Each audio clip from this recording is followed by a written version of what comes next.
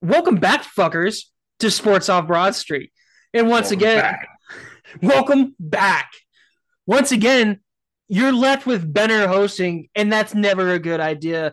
As Fucking Stoczy, shit show broadcast. well, Stoczy and Big Zo are on hiatus for different reasons. But I'm joined again by the Dragon Wrangler, Jeremy Phelps. I What up? lost a lot of bets. That's why I keep winding up on this show. Is it because you lost a lot of bets, or is it because this show just fucking kicks ass? Well, I mean, a little bit of both. What's up, my guy? Though I haven't seen you on the show in a little bit, or at least I haven't been on the show in a little bit. It's true. Technically, I've been on longer than you because I was on last week. So, Fine, it's fine. People don't need to know where I am. The less you know about me, the better. For hey, the I'd like to say I'm the only person on this show that's now done a solo episode with every member of this show. I've done one with you, one with Zoe, and I did one with Stotes on Plastered one time, just the two of us. so just a man of all trades. I'm just here. Well, hey, Nothing else here going on. here is better than nowhere, and we Damn always right. and what's even better is we always have some album recommendations and interesting facts to start off every Sods episode. Jeremy, as always, because you're the guest, I'm going to let you go off first. What's your interesting fact this week for everyone? So my interesting fact for everyone is Grand Theft Auto, the video game, has obviously been very controversial for a while. A lot of Karens in the world aren't a fan of it.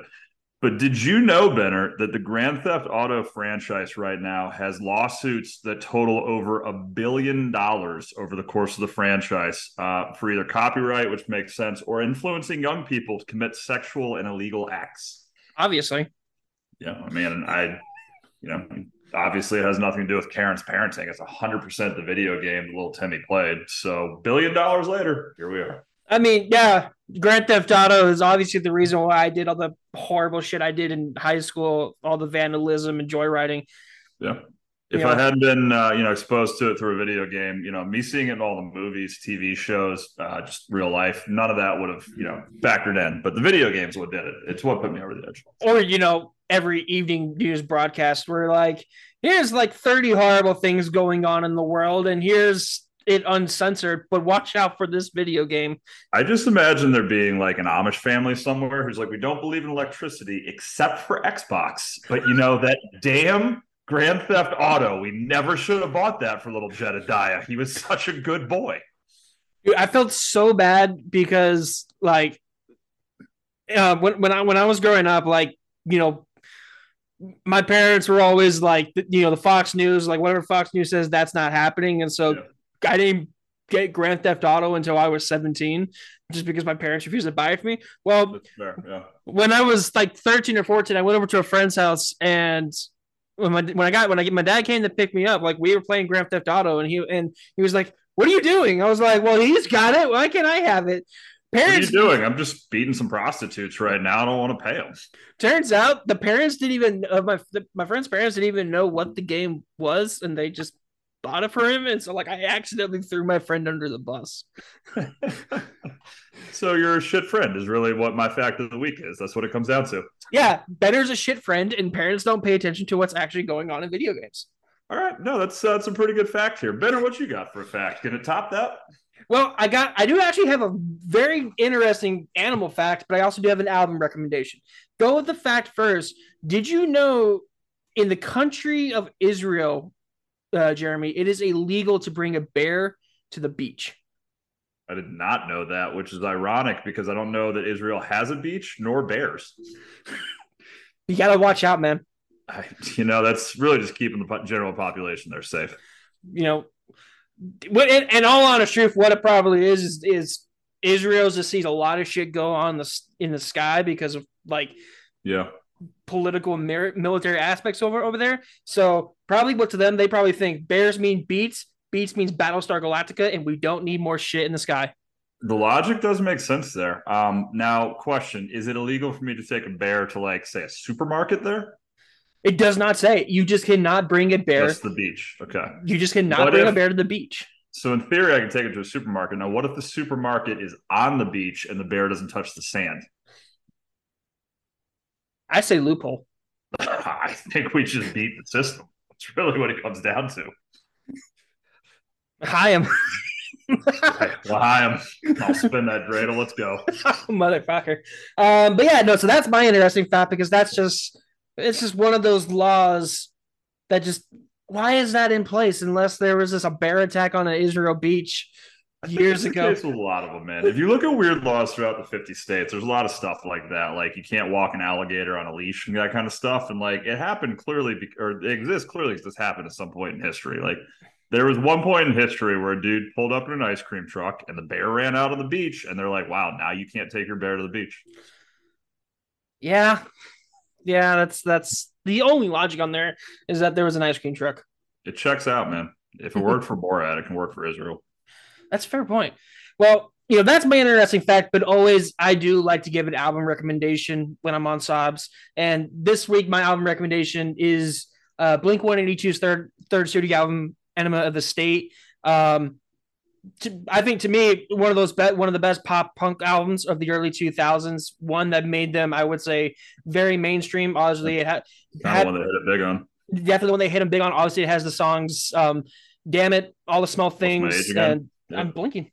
Thank you. What's my age again? But I think what the funniest thing about this album is that another interesting fact that comes with it. For those, obviously the artwork of the cover is very significant. The actress is a porn star, Janine Linda Mulder was her name, and they picked her to be the That's a terrible porn name. yeah. First off, that's your stage name. You couldn't think of anything Right? better. I appreciate that she's held to her morals and she's like, no, if I'm going to be a pornographic film star, I am not getting a stage name. I am keeping my name that my birth mother gave me. My name is Oscar Worthy, and it's fucking stained while I get that POV shots. If I'm But winning an AVN award, it's with my real name on it so my grandkids will believe me. I want my kids to look up to something just look I looked up to that male actor. But the Houses. the interesting fact is the members of Blink 182 they didn't know she was a porn star. They thought she was the same model and that just was hired to do the album cover. Sure. They didn't Sure they know. did. I know. Sure Yeah. they did. Yeah. Yeah, no, sure Tom they did. didn't know. Tom didn't know, obviously. But yeah, apparently they didn't know until the producer of the album told them. Respect for playing one of the greatest practical jokes in the history of practical jokes on him. That honestly, like, I who fucking knows that guess. producer? Yeah, I mean, it was also like a very I'm drawing a blank on the producer's name. I had it just here, so give me a second. Jerry Finn, dude who is very famous Yeah, a in lot the of stuff. yeah. I mean, he made Green Day's Dookie, so in the punk scene, he's very well known. But yeah, apparently he hid from Blink 182 of all bands that the cover girl is a porn star. Respect to that guy. Well, hey, it's one of the most random things I can bring up on Sobs, but also on Sobs, we like to think outside the box with our sports topics. And Jeremy, I know you introduced some interesting topics that we could discuss this week. Yeah. One of them starts off in the world of mixed martial arts fighting. It does. So I came across an article this week, and so the backstory on it is that Francis Ngannou, world heavyweight champion, had his title stripped a while ago because he couldn't come to contract negotiations with the UFC, and so since then they've had a title fight. Bones Jones made his return, submitted Cyril Gane in the first rounds.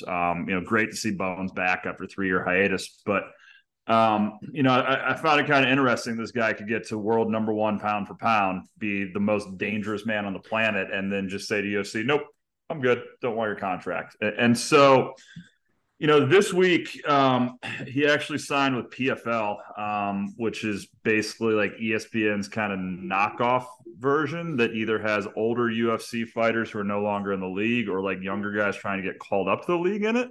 Is really kind of the way to describe it. Okay. But long story short, I did a little bit of research and I just read the article. And reading the article, the reason Francis Ngannou turned down the UFC contract had nothing to do with money. Dana White was prepared to make him the highest paid heavyweight in the history of the UFC, more than Brock Lesnar made, more than Stipe, more than anybody in the history of the UFC as far as heavyweights go.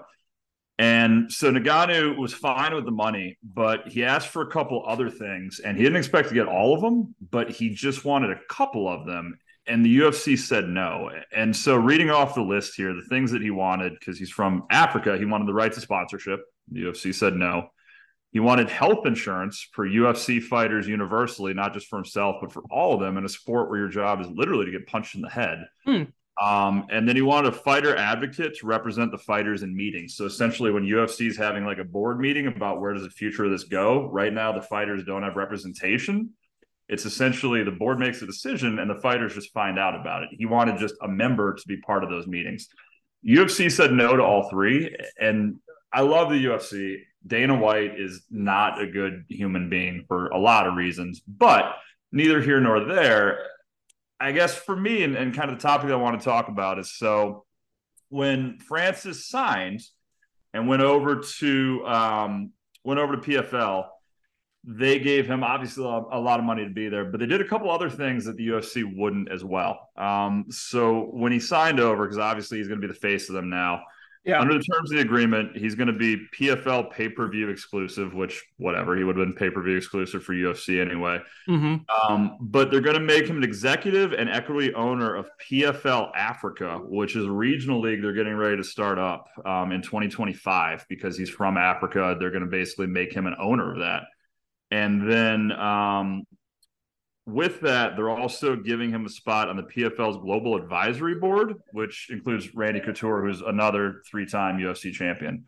So, I find it interesting that we're at a spot where the UFC is essentially saying to you, hey, nobody is important enough for us to change the way we do things. But the PFL is saying, no, you're important enough for us to literally make you different than anybody else out there. And I guess the conversation I want to have, not so much about Ngannou as it is like, in UFC and sports, in fight sports, like, is there, I guess, are the athletes unfairly treated?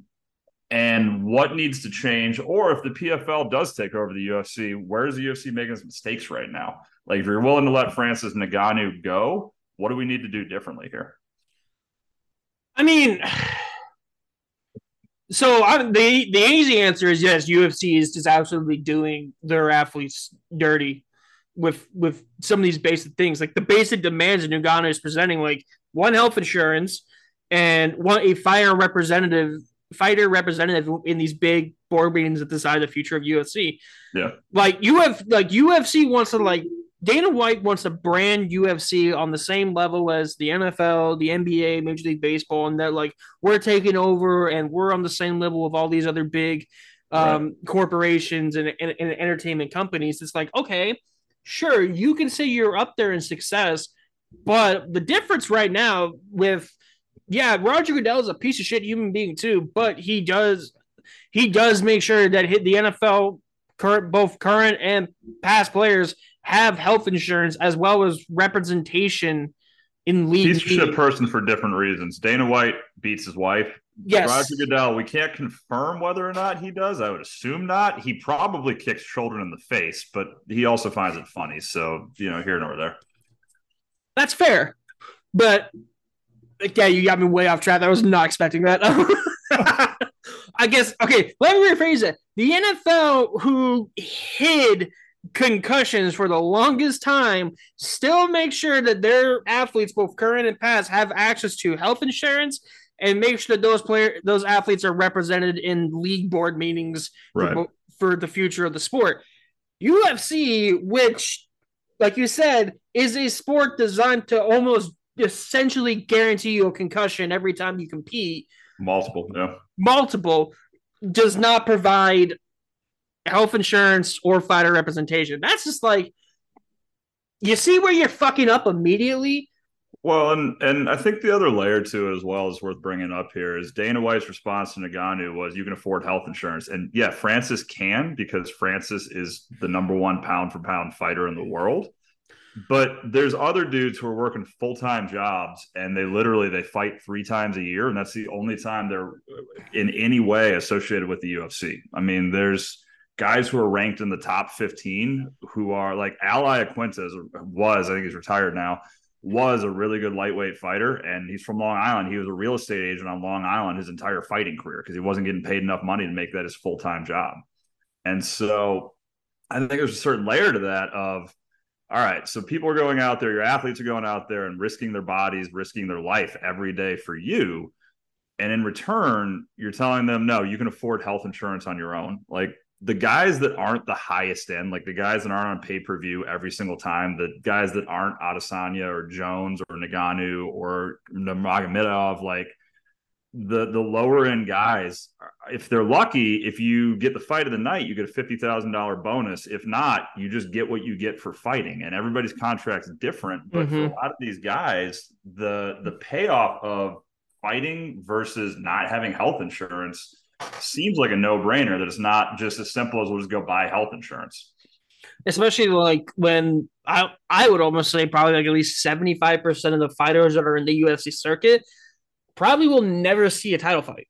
No, I would go even higher than that. I'd say 80-85%. Yeah. Yeah, I'm being generous. Absolutely. But yeah, no, it's like because Dana White, it's very well known. Dana White handpicks who he wants in those title fights on the main cards and everything. And you know, there are some guys that he does have them signed, but they're going to be signed in those like mid to low cards their entire career, and they can fight all they want. Yep. But well, and so the other layer to this, it's also kind of interesting to me, is there's one other piece of this that the PFL allowed that the UFC didn't. So if you're a UFC fighter, you're exclusive to the UFC. You're not allowed to engage in any other kind of fighting sport for money. So like a lot of guys, like Israel Adesanya was like a world-class kickboxer. Like so is Jairzinho Rozenstruik. When you come to the UFC, you can't kickbox anymore. And so like McGregor, when he fought Mayweather, basically had to get Dana White to allow McGregor to box Mayweather, right? And he did, and it happened, and whatever. Francis Ngannou signing with the PFL, he's a boxer. He punches. He doesn't take guys down. That's not his game. He's just, the guy's 290 pounds when he's not cutting to make weight. So he punches really hard. That's what he does. The PFL is going to, outside of fighting in the PFL in this contract, also allow him to pursue professional boxing on top of that. Yeah, that was one thing I was going to dive into, because it is a massive hypocritical stance from Dana White that you're going to let Ngannou, or you're not going to let Ngannou, who is the number one ranked fighter and a face of organization that brings you millions of dollars, you're not going to let him take part in a professional boxing career on the side. But you had no issue with Conor, basically just walking out of his contract and coming back a year and a half later like nothing happened. Yeah. Well, and I think, I don't know, for me, it's almost a more interesting topic here, because if you are the UFC, I think there's pros and there's cons to allowing it, right? So like say the UFC and Ngannou says, I want to take up boxing as well. Well, the pro to it, and I think it kind of gets overlooked, is you're going to get more publicity because of it. Because if Francis Ngannou, who is essentially the face of your organization in a lot of ways, is now picking up more fans through his boxing career, he brings more fans to the UFC. Now, obviously, the con to this is it's a fighting sport. It's a contact sport. If he gets knocked out boxing, that's not good for his longevity of his career, and he probably gives you less fights. But I almost wonder, if you're the UFC, I get that you're the big dog in a little pond, and I understand that you have total control and you don't want to let anybody else swoop in like that. But I think there's a layer to it of the publicity that comes with it, because you're not the NFL. I agree, letting an NFL player in the XFL would be stupid. You're not gaining publicity by guys playing in the XFL. No. I think there's a lot of people who watch boxing who don't watch MMA. And I think there's a level to it of, the guy might lose a couple fights in his UFC career and retire a year or two sooner. But I almost feel like the fans you could gain in return almost makes it more worthwhile, to where I think you're actually shooting yourself in the foot by not allowing him to pursue boxing while he's fighting in the UFC.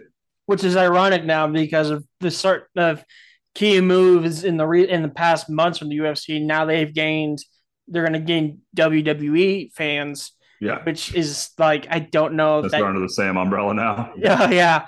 But when there's arguably way more money in boxing fans. Do you think they're going to gain WWE fans, though? And the only reason I say that is because so many people have already transitioned between the two. I feel like anybody who knows the WWE already knows the MMA. Like Rousey went back and forth. Brock Lesnar obviously went back and forth. I just think there's a level to it of if you know one, you basically have to know the other, just because of how many people have interchanged between the two.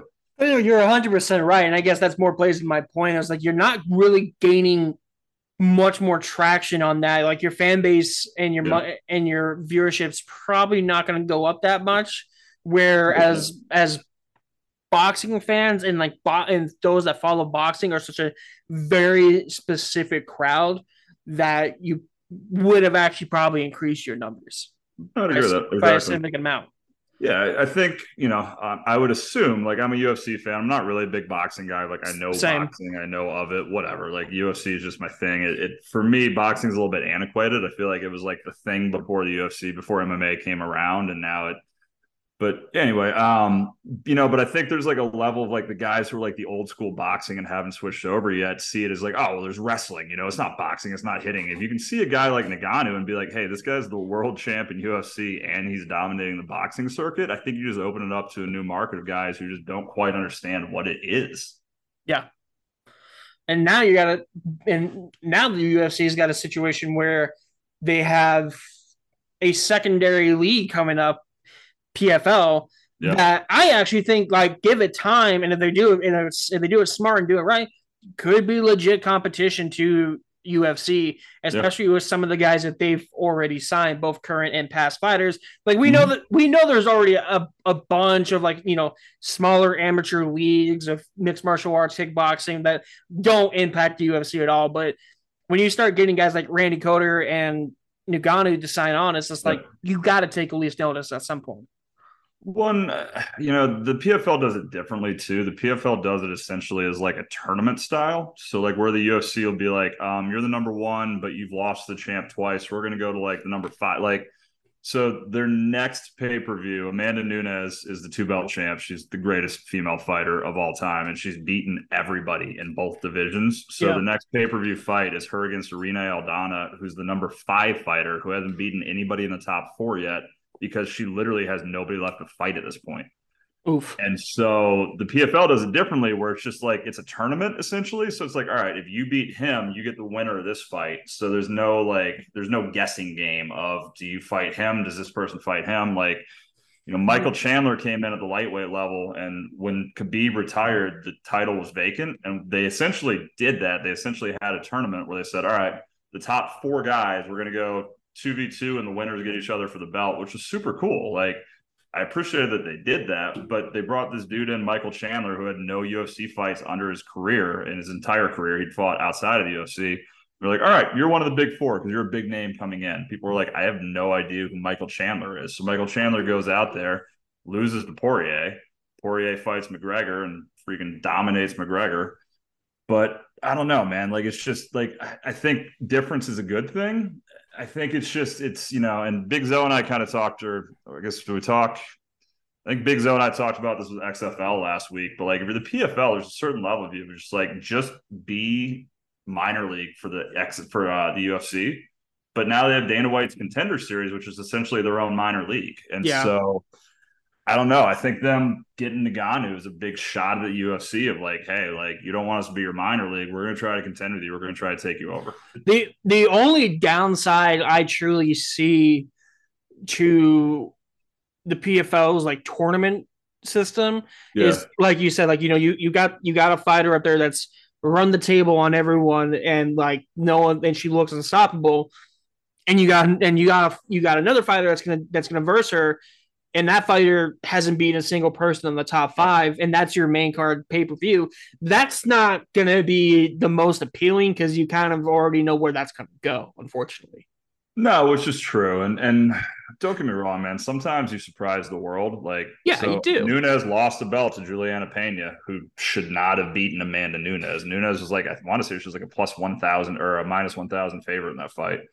Freaking Adesanya lost his belt and just got it back. But I don't know. I think there's just a certain level of, from a marketing perspective, and not even from a fan's perspective. Because from fans' perspective, like if the big guys are fighting, you want to see the big guys fight, right? Like I'm gonna True. watch Amanda Nunes fight Aldana, and I'm actually an Aldana fan. I like her. I don't think she's a great fighter, but I just like the way she fights. But like I'll watch the Nunes fight with her fighting Aldana just because it's Nunes. Like you want to see Nunes fights. Like the WWE, like they're big guys. Like Roman Reigns only fights on pay per view.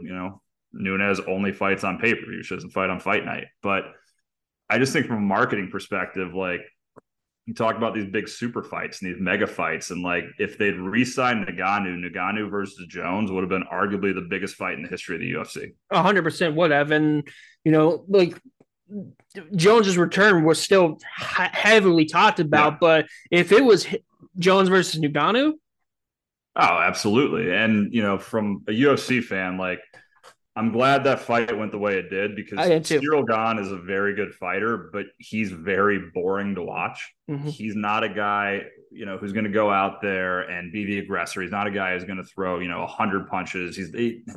He's a guy who basically is going to do just enough to win, and it works for him. And I respect the fact that it works for him. But I'm glad Bones Jones took him down in the first round, because if that thing had gone 5 rounds, it would have been an incredibly boring fight for Bones' return.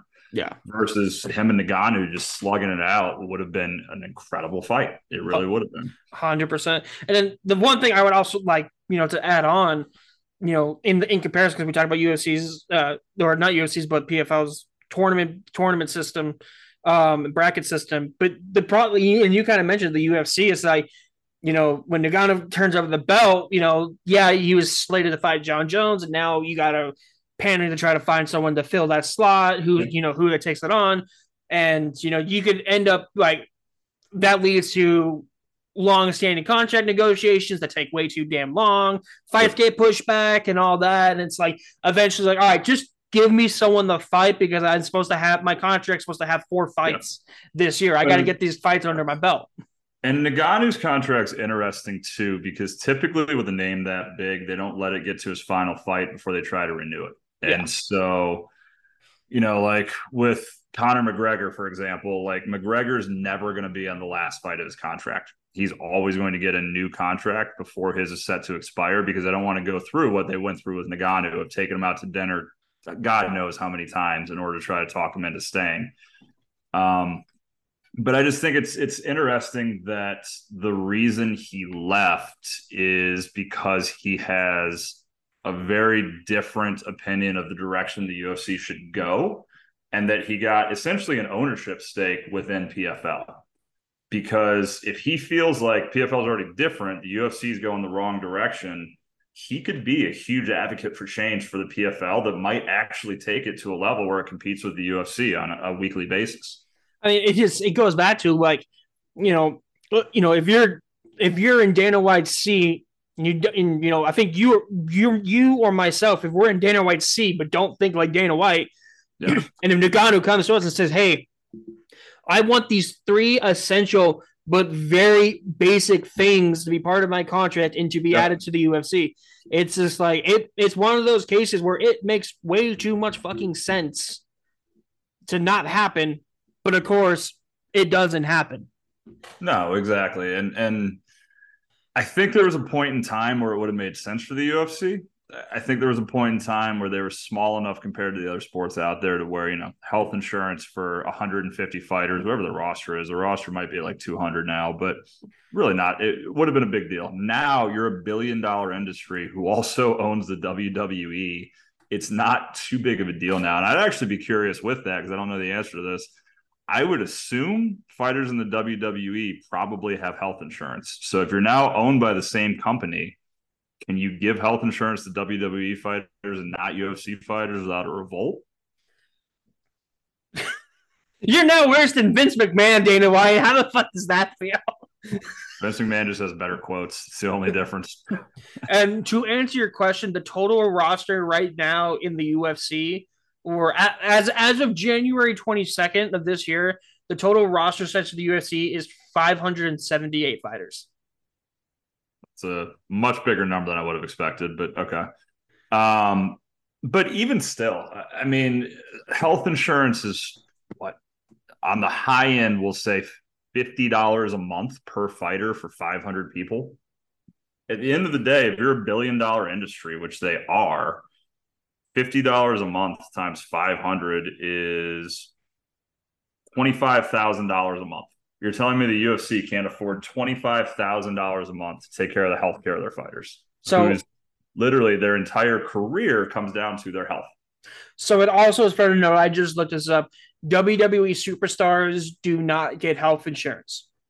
Interesting. And the claim from Stephanie McMahon is because they are considered independent contractors, which means they are not granted the same benefits as employees that other employees will receive. So in other words, what you're saying is if you work as like an HR person for the WWE, you get health insurance, but if you're the Big Show, you don't.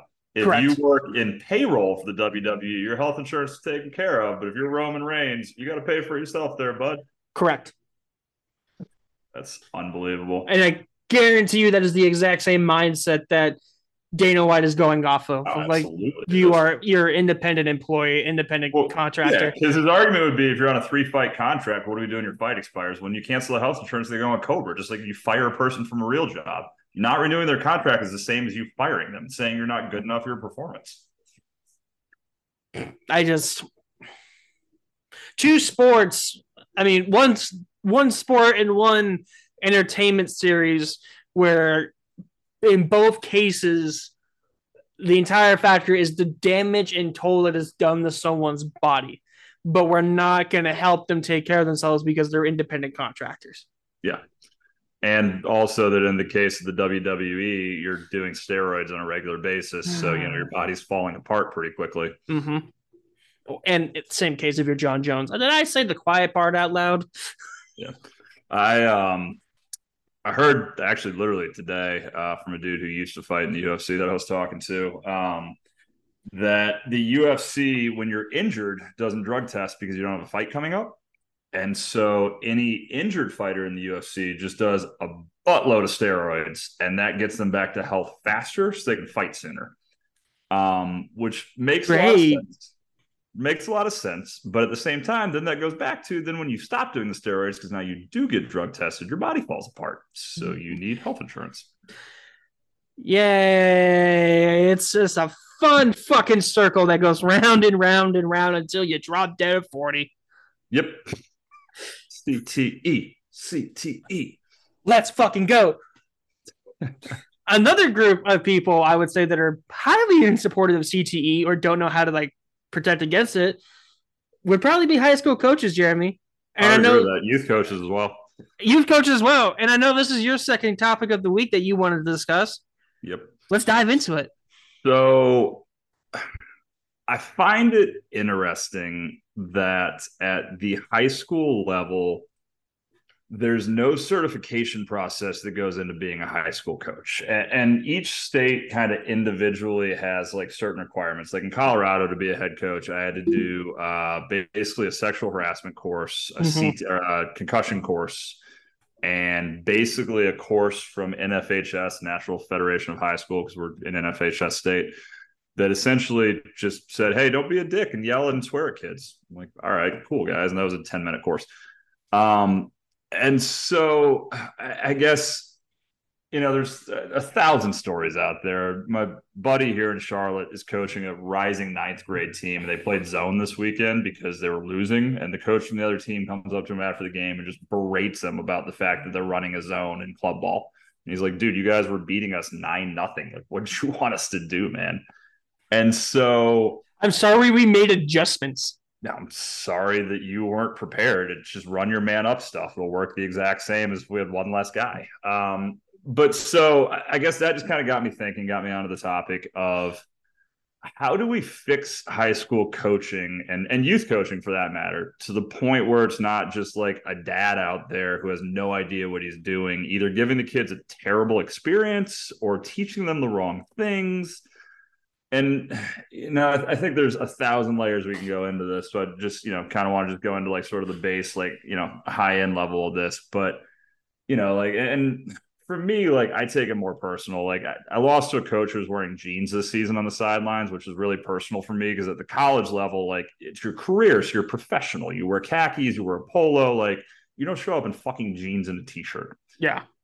And so, that aside, because that's kind of the less important piece of it, like, how do we, without sacrificing high school athletics and the opportunity for young men and women to participate in them, give them better coaching, or I guess a more unified sense of coaching that's actually monitored and not just, oh, well, this athletic director paid no attention. And so that guy just screamed at the kids and they never want to play again. it's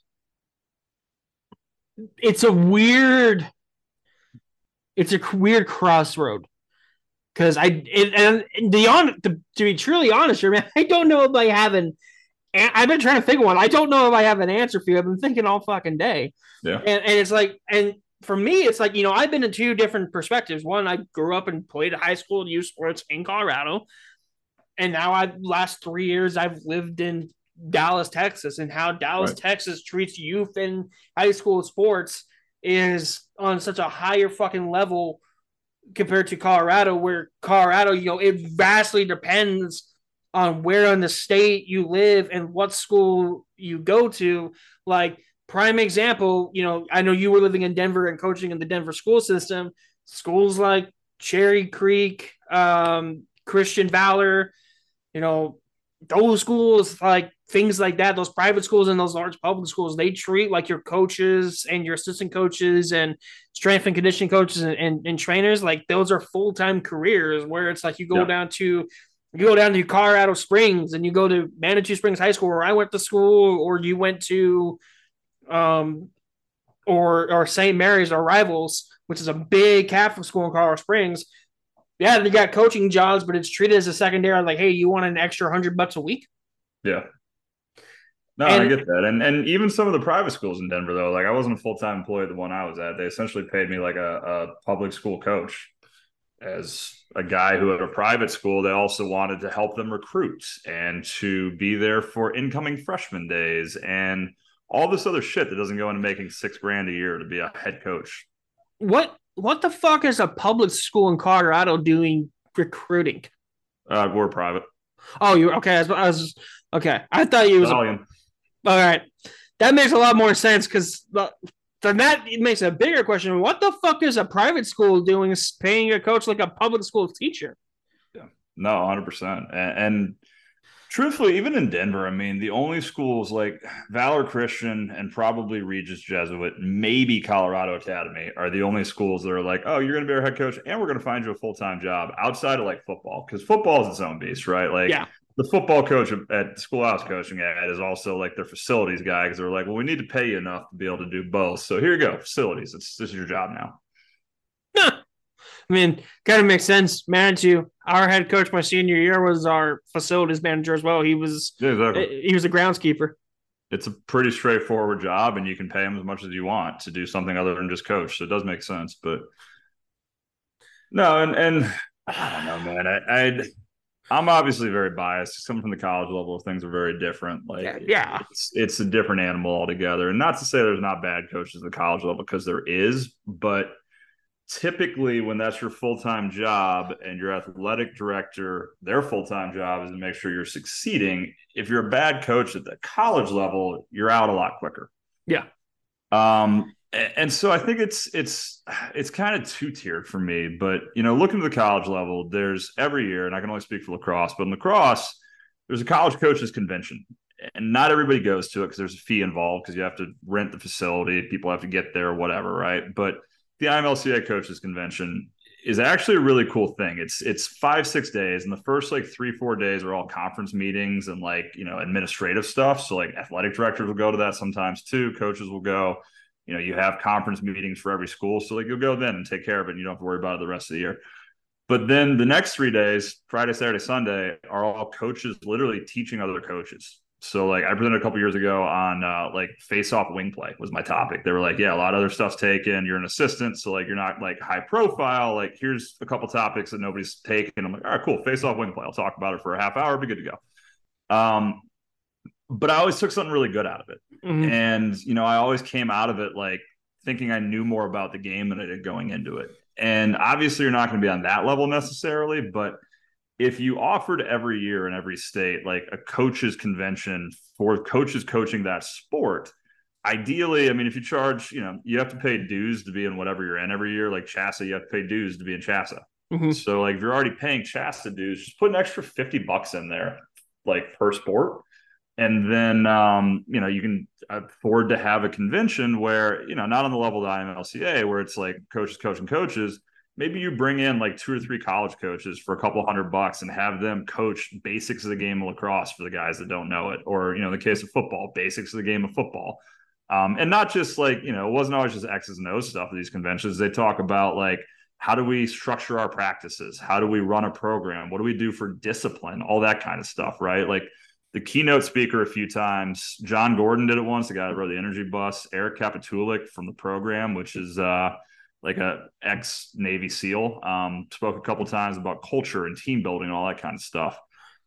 And I think if you offer that and say, hey, you've already paid for it, come, the guys who aren't as qualified won't become all-American coaches overnight, but they'll at least get themselves to a spot where they're better than they were and hopefully giving a better experience than they were. Can probably hold their ground, and those smaller schools are probably taking away something a little bit more than what they would have had. Yeah, and just becoming better than they would have been otherwise because they're not going to go out of their way to figure it out on their own, right? And I think the other part of this is just the oversight that goes into it. In Colorado, I can only speak for Chassa, but we could rate our officials after every game, and they did literally nothing about it. The final game of the year, I had the most unbelievable experience in my coaching career that one of my players got flagged literally for going palms up. He goes to the penalty box, goes palms up, and the guy flags him for putting his hands in the air. And I snapped and got penalized as well. I got a flag thrown on me for that. But point being is nothing came of it. Like I put that in. I was like, hey, this isn't a thing. You can't flag a guy for that. And it happened. And I guarantee nothing happened. I guarantee this guy was reffing a playoff game a week later. So I mean, the oversight from the states, not just from the school, because each individual athletic director, some athletic directors don't have a spine. You complain about a coach, the AD is going to do nothing. So you need a state oversight, and then you need the state oversight to actually act on it. If a guy's getting 1 or 2 complaints, whatever, everybody gets 1 or 2. I'm sure I got plenty this year. But if you got 10, if consistently every game there's like 3, 4, 5 complaints coming in, then the state's got to have a guy who's full-time to step in there and act and do something about it. And as a result, make it a better experience for the kids. I mean, I think also like one of the biggest problems, and I can speak this on Chassa growing up in Colorado, is Chassa refs are legitimately just parents. That's all it is. It is lesser than a part-time job. And, looking at the refs and looking at some of the coaching that we had, as an 18-year-old, myself and some of my friends were always looking at we were always wishing that there was more of a mandate of like how you hired refs and how you hired coaches, even if it was for a 3A school in mountain Colorado Springs. The issue is that nobody wants to do it. That is a. And the kicker to the whole thing is like, so we played in Denver, which is obviously the biggest city in Colorado by a wide margin. Mm-hmm. We had 2 games the entire year in Denver where I thought the officiating was good. And one of them was because we had the state assigner and the state rules interpreter reffing the game together. The best official we had the entire year, though, wasn't even them. We played in Vail this year, which is 2 hours outside of the city in the mountains. The best crew we had the entire year was in Vail. So, like, you can find good mountain refs, but then you have to let them train the other ones. And the issue is they don't really let them do that. And I get that there's a shortage of coaches. I get that there's a shortage of refs. But I guess for me, it just comes back to what I've talked about before on classroom negotiations a lot of times is like, not every school should have athletics. It shouldn't be a right to have athletics for your school. It should be a privilege. Now, those kids should still be allowed to play. But what happens, because in Colorado, this happens with a few schools, you just go to the closest school to you and you play there. I was just about to say that because when I went to school, we had I knew of a couple of girls that played softball, and so they went up the road to a 4A school, played on their softball team. One of my good friends in high school, he played tennis. He went up the road to that same high school, was on their tennis team. And Colorado's different because of open enrollment. So in Colorado, you can enroll in any high school within your district. So if you live in if you live in Douglas County, you can go to any high school in Douglas County, and you just say that's just where I want to go. Yep. So in Colorado, it's unique because you already have that. So going to another school, like you can choose to go to a school that has that sport then if you want to. And I get that in every state it's going to be different because in some states it'd be hard to say, well, your school just doesn't have sports now. But I'd argue that that's better to have to go 15 minutes down the road to play than to have a horrible high school experience and be stuck at that school with a terrible coach. I agree. And I think that just goes back to what I wish Chassa would do. And I think like states like Texas, with their sports. I don't know if they do or not. I'm just kind of the way they Texas approaches coaching. It kind of makes me feel like they do.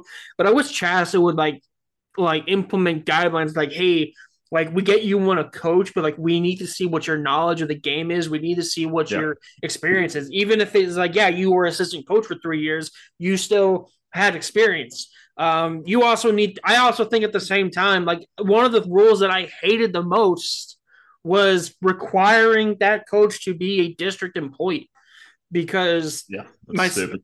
my junior year, like we were my junior year, we were looking for a new football coach, and a guy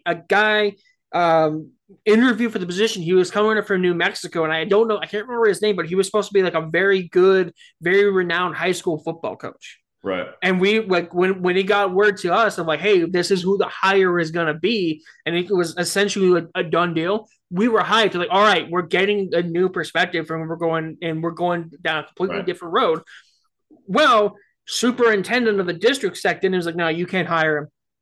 He has to be. You have to hire someone that's currently district employee. So dumb. Thankfully, they've gone away from that, as far as I understand.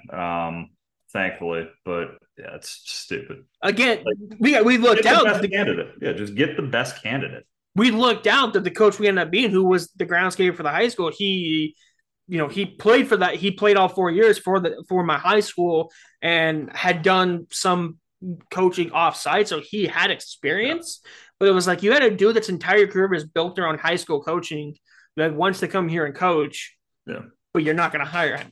Well, no, 100%. And shame on districts just in general, man, because it's the thing that goes with that as well. You know, you're not going to hire this guy, you're not going to hire that guy. Like our last game of the season, because it was two bad teams playing each other, we only had two officials because they couldn't find us a third because the rest of them were taken. And I'm like, all right, well, I get that to some extent, but in theory, it shouldn't matter if it's bad teams or good teams. The whole point of having three officials is player safety. It has nothing to do with making sure the best team wins. It has making sure to do with the fact that nobody gets injured. And so to say, oh, well, you two teams are bad, so you get one less official because we don't have enough. Shame on you as a fucking state organization, then, that you're just okay with the fact that that's the case. Like, you need to find some other officials somewhere. If that means paying more, then pay more. If that means doing something else, do something else. But the fact that we can go into a high school contact sport game and say, no, we don't have enough officials, but just play with less, that's fine, completely defeats the entire purpose of having any official to begin with. I mean, lacrosse is such a you play on such a large field and it's such a fast moving sport. Do you really think that two officials is going to cover that entire ground? No, Absolutely, absolutely fucking not. Someone's going to get the shit absolutely rocked, and it's going to be a especially penalty, and no one's going to catch it. especially two that have big enough egos to flag a guy for putting his palms up, but not important. Yeah, no, I just think I don't know. We cut the corners in all the wrong places. And for me, and I guess to kind of sum this whole thing up, where we're cutting corners as a high school state organization is in all the wrong places. Because Yep. if we're cutting it as a school in the coaching budget, which realistically, you see your student athletes more than their individual teachers do. If you see a teacher for one period a day, you see him for 90 minutes. Student athlete, you're seeing a coach for 2 hours of practice plus every day. You're actually seeing them more than a teacher does and getting paid nothing. And then with the officiating, yeah, like I don't know where this budget's going that we need like 30 administrators working for Chassa. Fire half your administrators and pay the refs twice as much. Or tell them they can stay on, but they have to ref a game twice a week. Like, where is this money going, this tax dollar money going, that we can't find enough officials to ref games? Yeah. I mean, and people wonder why youth sports and high school sports are starting to die off and become such significant and minor things in Yeah. the academic system.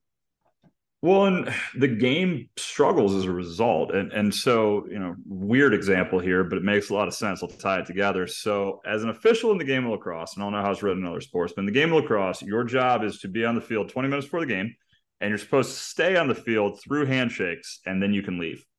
We didn't a single time this year have an official stay in the game through handshakes because there's so few officials. We get the same guys over and over.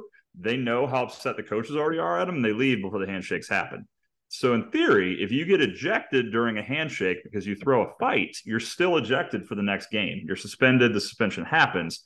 If a fight breaks out when an official's not on the field, nothing comes of it because there's nobody to discipline. So the refs aren't doing their jobs to the way they're supposed to, again, to ensure player safety, because we don't have enough of them. And that goes back to the point that then you just shouldn't have athletics then if we can't get to that point. CHSAA needs to take a year off and reevaluate themselves at that point then. And isn't that an absolute moment of truth? That is an absolute moment of truth. George Santos would be proud. And I think that's where we need to go off into our next segment to close out this show is the George Santos moment of absolute truth. As always, every week that you find a moment, you find a person that they do something where it's just so fucking stupid that they just look like they're lying out of their ass, just like our great U.S. Congressman George Santos out of New York. For me, I'm going to start off with this one, Jeremy. For me, I'm going with Laker fans. Why? Because they double down, triple down, quadruple down on their team, thinking they deserve everything coming their way, that they deserve the NBA finals. They think they deserve every call from the refs. You got the national media backing them and in every little fucking aspect. Well, they got swept last night. And what was the immediate thought out of Laker fans?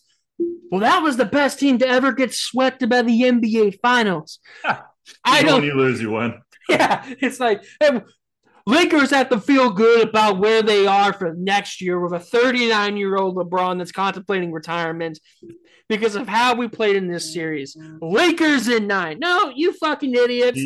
He won't retire. He wants to play with Bronny, who will go undrafted after he leaves USC after a year. It'd be fucking hilarious, too. It's going to happen.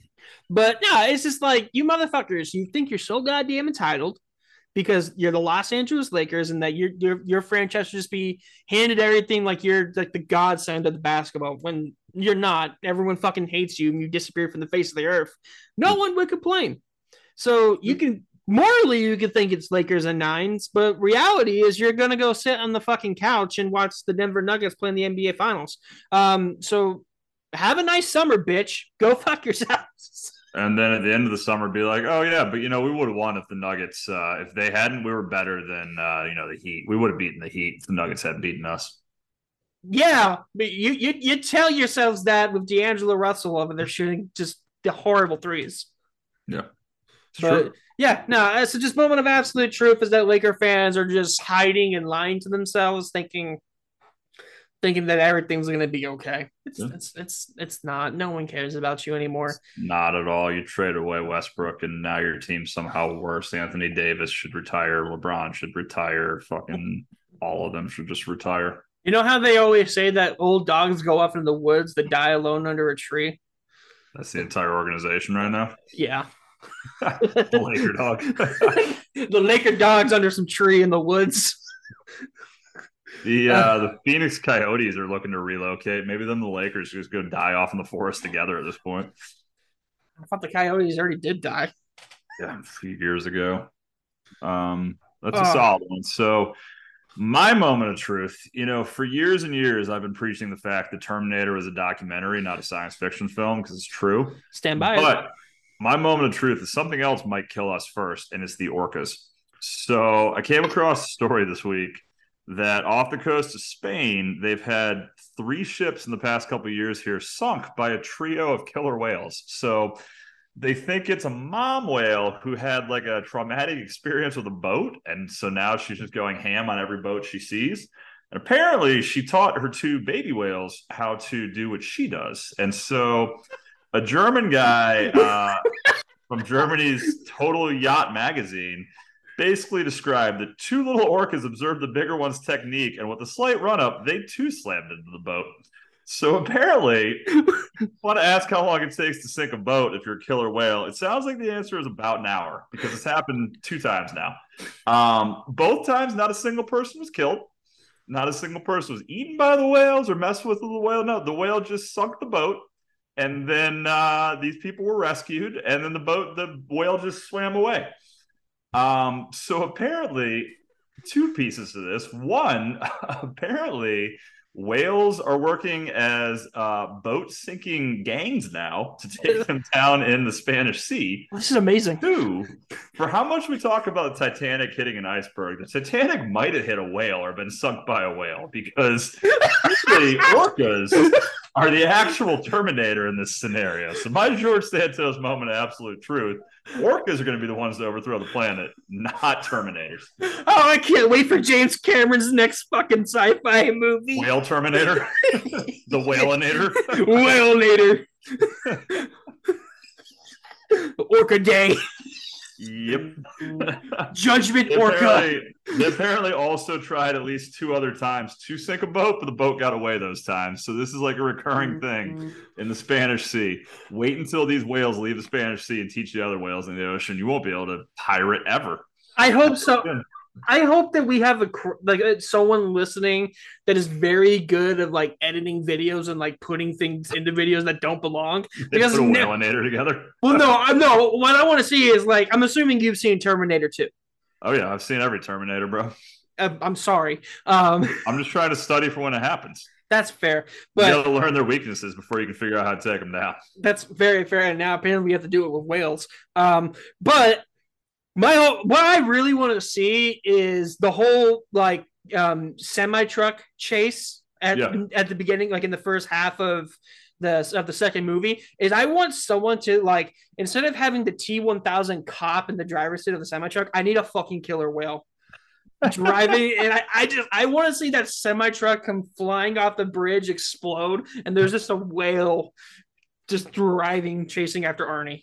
You know, for years people have been crapping on the Japanese for trying to take out the whales, but they're really just being preventative at this point. Honestly, they're the real heroes here.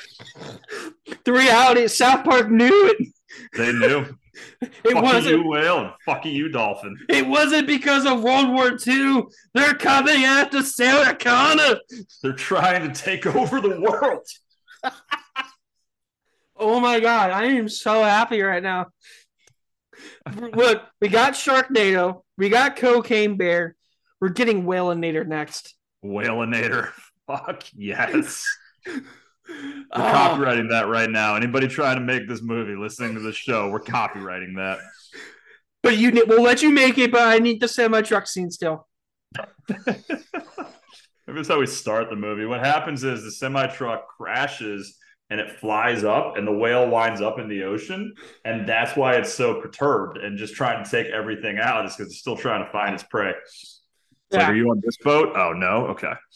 And what I'm going to go on a dark path here real quick. You remember that whole documentary about Blackfish, about the whale that killed 2 trainers at SeaWorld? Yep. Yeah, that was the first Whaleanator. That one actually came back in time, and when it came back in time, they just accidentally ended up in a fucking fish tank. Just teleported to the wrong place. Yeah, just the wrong place at the wrong fucking time. You fuckers were off on your coordinates, god damn it. Oh my god. That is amazing, Jeremy. I'm so happy now. What I'm here for. Well, awesome. This has been a great fucking Sobs episode. Always a blast hanging out with you, Benner. Always a blast hanging out with you, Dragon Wrangler. Yeah, the more chaos we can cause, the fucking better. But guys, this has been Sports Off Broad Street. I've been Ryan Benner. That's been Jeremy Phelps. Hopefully we'll have Stoczy or Big Zo on soon. But until next time, thanks for joining us, fuckers.